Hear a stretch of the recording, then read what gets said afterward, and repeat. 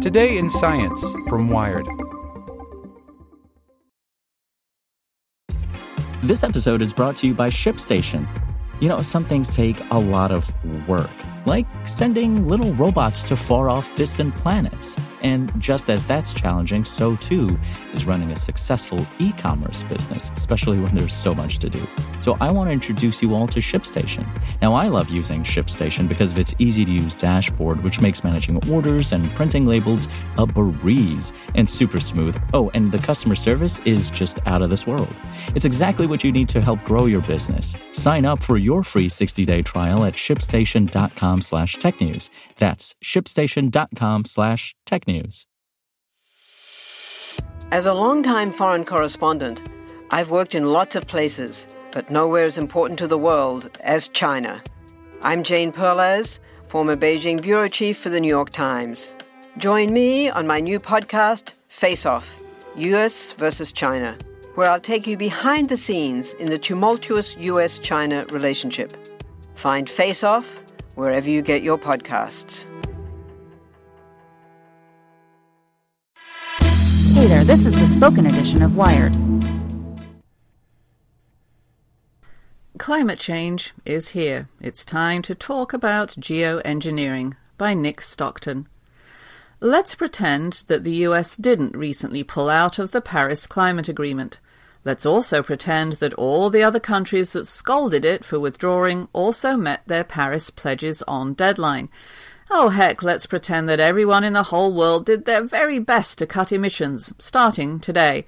Even if all that make-believing came true, the world would still get very hot. Fact is, if you add up all the emissions cuts every country promised in their Paris pledges, it still wouldn't keep the planet's temperature from rising beyond the agreement's goals.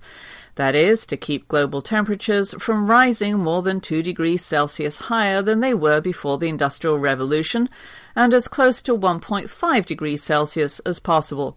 If Earthlings want to avoid a heat-soaked, tide-swamped and war-clouded future, they need to do more.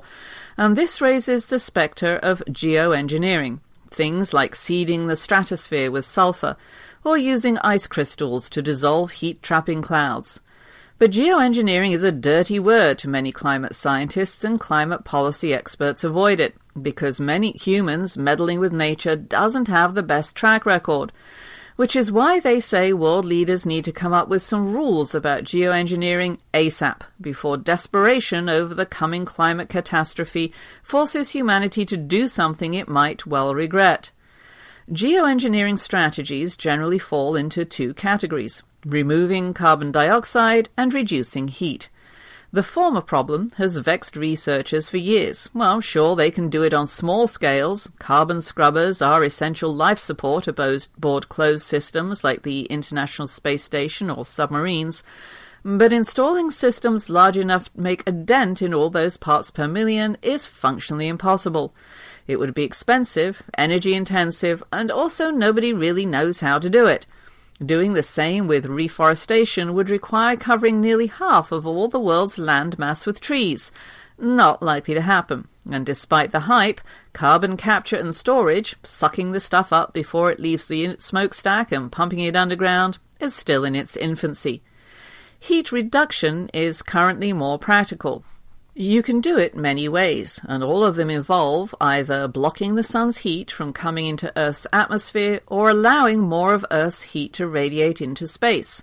For blocking heat, sulfur injections are probably the most likely to work.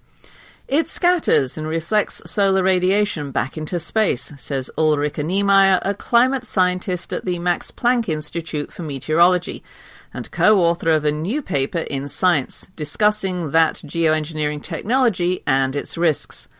The concept comes from volcanic eruptions. Large ones send gobs of sulfur dioxide into the stratosphere, triggering temporary global cooling events. After Mount Pinatubo erupted in 1991, scientists measured 17 kilotons of additional sulfur dioxide in the atmosphere. The northern hemisphere cooled by about 0.5 to 0.6 degrees Celsius in the aftermath. Compared to carbon removal, sulfur injection isn't so hard. The basic technology already exists. high-flying jets capable of carrying tanks of sulfur into the stratosphere. The difficulty arises when you consider the scale at which you'd have to deploy those jets in order to get meaningful cooling. Niemeyer and her co-author estimate that 1 degree Celsius of cooling would require 6,700 flights a day. Over the course of a year, that would cost around $20 billion. Okay, how about the other tack, letting Earth shed more heat into space? Similarly, this strategy would involve high-flying jets. Their targets would be cirrus clouds, those wispy strokes of white common on pleasant days. Cirrus clouds form high in the atmosphere and are made from particles of ice. The cirrus clouds that form at high altitudes absorb some of the radiation that would otherwise be emitted into space. In that sense, they act similar to greenhouse gases, says Ulrike Lohmann. That's a different Ulrike than the author of the previous paper. Ulrich was just a popular name for girls in North Germany for a while, and this one is a climate scientist at ETH Zurich's Institute of Atmospheric and Climate Science, and co-author of a separate science paper describing how eliminating these high-altitude cirrus clouds could cool the planet. The concept is sort of counterintuitive. Cirrus clouds are made of ice. In order to prevent them from forming, jets would have to seed the atmosphere with tiny particles like desert dust or pollen. These act as nuclei for ice to form around. The idea is that these particles will cause fewer but larger ice crystals to form than would in a typical high-altitude cirrus cloud. This reduces both the amount of scattered sunlight and allows more long-wave radiation to escape to space, says Lohmann. But of course, sending a fleet of planes to wage war on high-altitude clouds would be a similarly expensive endeavor.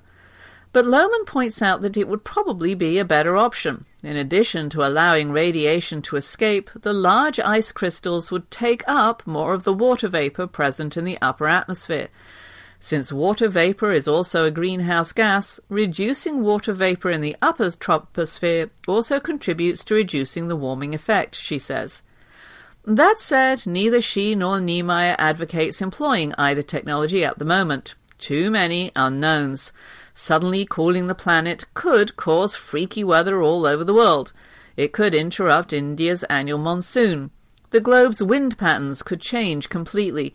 Plus, you'd have to keep doing them for a very long time. Remember, all that carbon dioxide is still in the atmosphere, releasing trapped heat, also poisoning the ocean. But the technical challenges of geoengineering are minimal compared to the challenges governments face in deciding when, if, and how to deploy these technologies. The biggest worry of all is that some desperate country or group of countries might decide to do some geoengineering all on their own. Imagine if somebody starts flying planes in the atmosphere full of sulfur dust, and then India's monsoons are late. This would be a geopolitical crisis, says Janos Patso, the executive director of the Carnegie Climate Geoengineering Government's Initiative and co-author of yet another science paper, this one specifically addressing the policy implications raised by the former two. So, first step is starting some kind of international dialogue involving as many countries as possible. Wonder what that would look like. And this dialogue would begin from virtual ignorance on geoengineering. Tweaking the global thermostat is going to require a lot of control, and nobody really knows how much will be too much. There's also the question of local and regional risks. What happens if one part of the world bears more of the geoengineering side effects than everyone else? And then there's a thing called the termination effect. Once you start geoengineering, you can't stop. If you stop quickly, the temperature will jump up to what it would have been, and that would be catastrophic, says Patso. And most urgent of all is how to conduct research on geoengineering technologies, because you basically have to use Earth as a laboratory. Obviously, humans are already using Earth as a laboratory, and the current experiment is akin to cranking up every Bunsen burner in the building before leaving for a holiday weekend. The best course of action would be to calmly, purposefully turn them all off, rather than wait for the building to catch fire and then douse it with flame-retardant foam. Same with planet Earth. I want to highlight that we aren't promoting geoengineering. We are promoting dialogue, says Pat Zor. Emissions reductions are far cheaper and more effective at curbing climate change than technological fixes.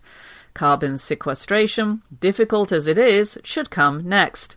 Geoengineering ought to be deployed only as a last resort, and only with a good plan in place. Want to learn how you can make smarter decisions with your money? Well, I've got the podcast for you. I'm Sean Piles, and I host NerdWallet's Smart Money Podcast. Our show features our team of nerds, personal finance experts in credit cards, banking, investing, and more. And they'll help you make the most of your money while cutting through the clutter and misinformation in today's world of personal finance. You'll get clarity on strategies to help you build your wealth, invest wisely, shop for financial products, and plan for major life events. Listen to NerdWallet's Smart Money Podcast wherever you get your podcasts.